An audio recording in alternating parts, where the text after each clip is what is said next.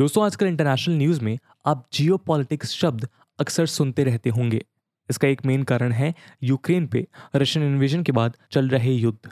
Russian aggression के चलते इसी जियोपॉलिटिक्स में आज एक्सपर्ट्स द्वारा कई शिफ्ट्स पॉइंट आउट किए जा रहे हैं।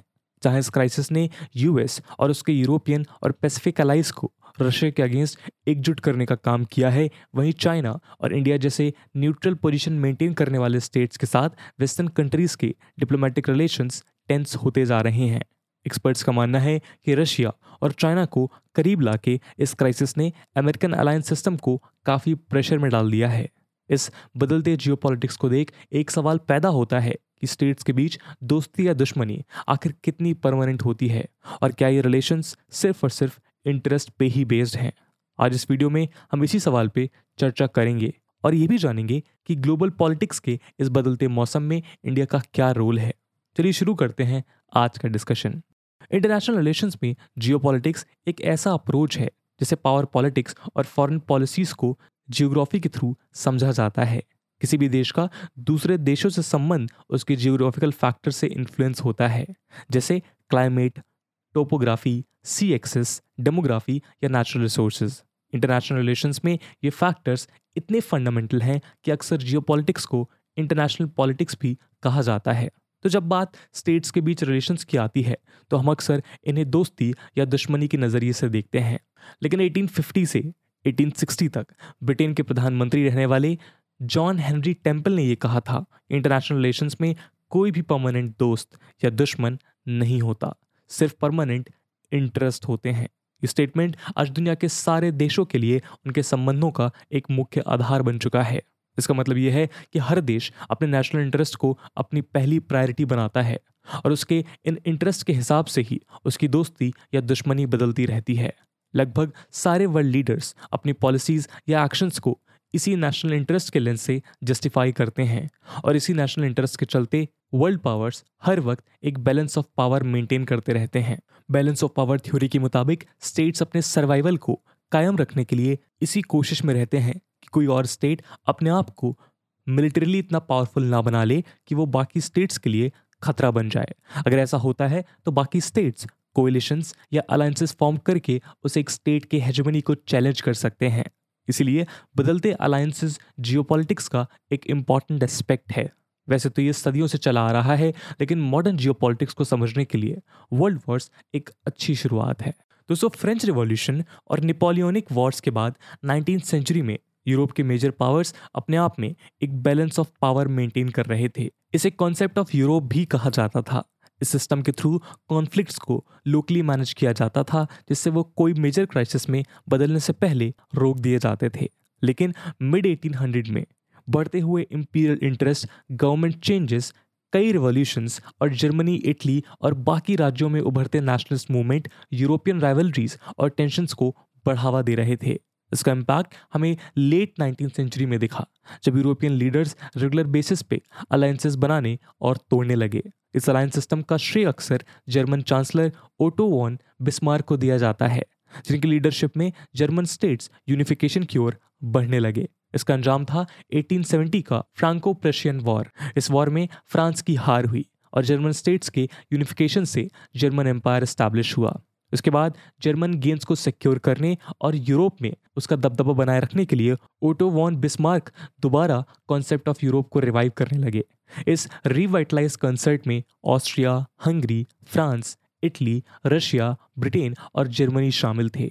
ये एक रिलेटिवली स्टेबल पीरियड था जहां कई अलायंसेस फॉर्म हुए, जैसे जर्मनी और ऑस्ट्रिया हंगरी के बीच 1879 का ड्यूअल अलायंस, फ्रांस और रशिया के बीच 1894 का फ्रांको रशियन अलायंस और 1907 में ब्रिटेन, फ्रांस और रशिया के बीच ट्रिपल एंटेंटे। लेकिन इन अलायंसेस की एक खासियत थी कि वो अक्सर सीक्रेटली किए जाते थे। कभी कभी तो ऐसा भी हो जाता था कि कुछ गवर्नमेंट्स अपने अलायंस पार्टनर से छुप के नेगोशिएशंस करते थे। जैसे बिस्मार्क ने अपने मेजर एलाई ऑस्ट्रिया हंगरी को बिना बताए रशिया के साथ 1887 में एक ट्रीटी साइन की थी। कुछ अलायंसेस में सीक्रेट क्लॉजेस भी होते थे जिन्हें पब्लिक नहीं किया जाता था, जिसके चलते देशों के बीच सस्पेशन और टेंशन का माहौल अक्सर देखा जाता था। खैर, इस बदलते अलायंस और जियोपॉलिटिकल शिफ्ट के बीच यूरोपियन यूनियन वर्ल्ड वॉर 1 देखती है, जिसके अंत में जर्मनी को इस वॉर का मेन एग्रेसर बताया गया और उस पर कड़ी पेनाल्टीज लगा दी जाती हैं। एक ह्यूमिलेटेड और वॉर रेपरेशन से तंग आ चुकी जर्मनी ने फिर यूरोपियन कॉन्क्वेस्ट का प्लान शुरू किया। 1939 में जर्मनी और सोवियत यूनियन के बीच एक नॉन एग्रेशन पैक्ट साइन किया गया, जिसका सीक्रेट एग्रीमेंट ये था कि ईस्टर्न यूरोप को 2 स्फीयर ऑफ इन्फ्लुएंस में बांटा जाएगा। लेकिन वर्ल्ड वॉर सेकंड शुरू होते ही दोनों पावर्स में राइवलरी दिखाई देने लगी और वो 2 कैंप्स में बढ़ गए। एक तरफ थे allied powers France, Great Britain, United States और सोवियत यूनियन। दूसरी तरफ थे एक्सिस पावर्स जर्मनी, इटली और जापान। इससे एक बात तो साफ हो जाती है कि चाहे दोस्ती हो या दुश्मनी, अपने इंटरेस्ट को सिक्योर करने के लिए स्टेट्स अपनी स्ट्रेटजीज बदलते रहते हैं। पर्ल हार्बर अटैक के बाद जब अमेरिका ने इस युद्ध में शामिल होकर जापान पे न्यूक्लियर बॉम्ब्स गिराए, उस दिन से एक नए दौर की शुरुआत हुई।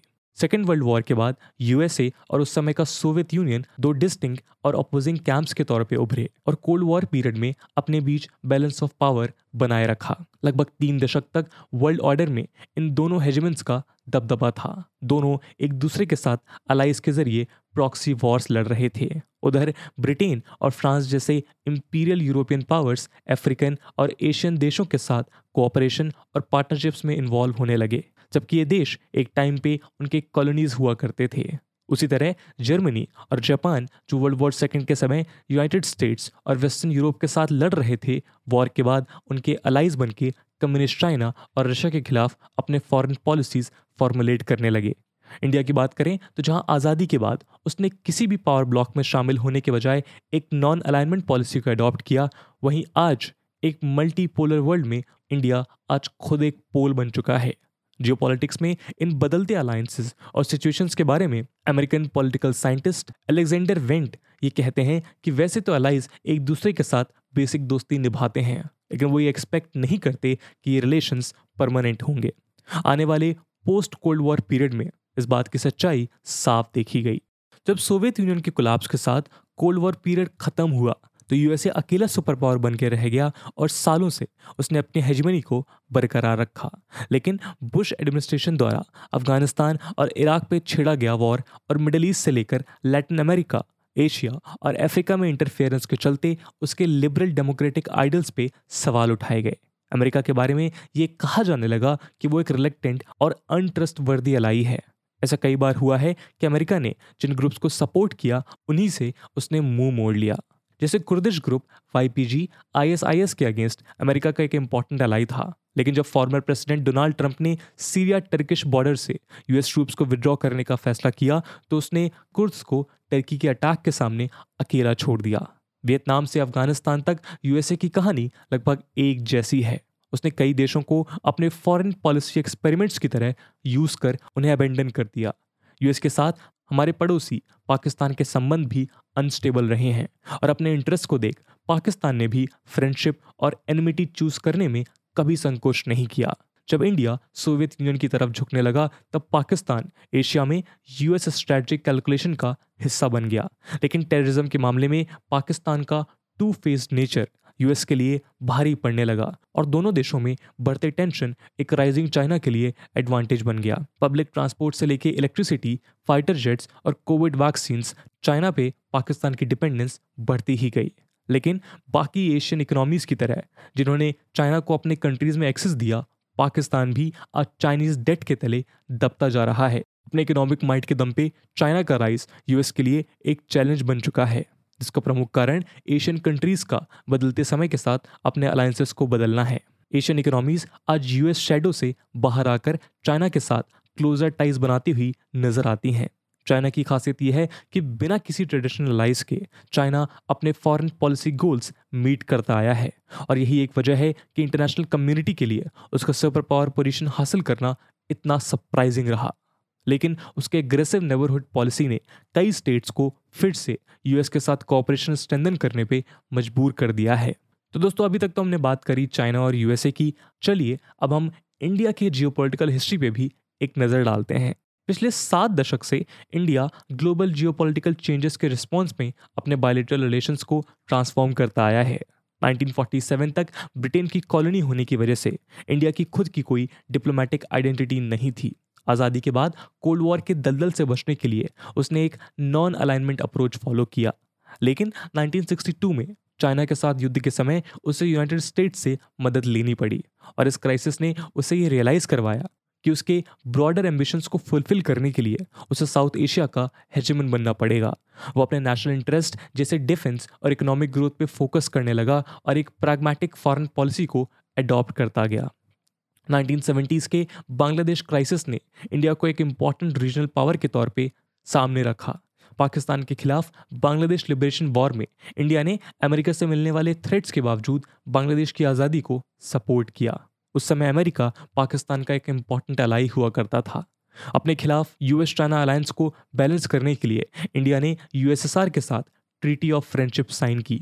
बांग्लादेश के सपोर्ट में लड़ी गई इस जंग में इंडिया ने पाकिस्तान को हराकर साउथ एशिया में एक नया स्ट्रेटेजिक एनवायरनमेंट पैदा किया। 1974 में खुद के इंटरेस्ट को असर्ट करते हुए इंडिया ने अपना पहला न्यूक्लियर टेस्ट किया। 1980s में श्रीलंकन सिविल वॉर के दौरान साइन किया गया इंडो श्रीलंका अकॉर्ड और उसके पीस कीपिंग ऑपरेशंस की वजह से इंडिया को काफ़ी इंटरनेशनल अप्रूवल मिला। उसी दौरान कल्चरल एक्सचेंज, साइंटिफिक कोऑपरेशन और ट्रेड के चलते अमेरिका के साथ उसके संबंध सुधरने लगे। 1991 में यूएसएसआर के कोलैप्स के बाद इंडिया को अपने फॉरेन रिलेशंस में कई एडजस्टमेंट्स लाने पड़े। वो अब तक के निगलेक्टेड रीजन्स जैसे वेस्ट एशिया और साउथ ईस्ट एशिया के साथ अपने एंगेजमेंट्स को बढ़ाने लगा। इंडिया की बढ़ती हुई इकोनॉमी, न्यूक्लियर और डिफेंस स्पेंडिंग और स्ट्रेटेजिक लोकेशन ने उसको साउथ एशियन रीजन का एक फेवर्ड पार्टनर बना दिया। इंडिया ने 21st सेंचुरी की शुरुआत यूएस और मिडिल ईस्ट के साथ स्ट्रेटेजिक कोऑपरेशन, चाइना के साथ बेहतर रिलेशंस और पाकिस्तान के साथ डायलॉग सुधारने से की।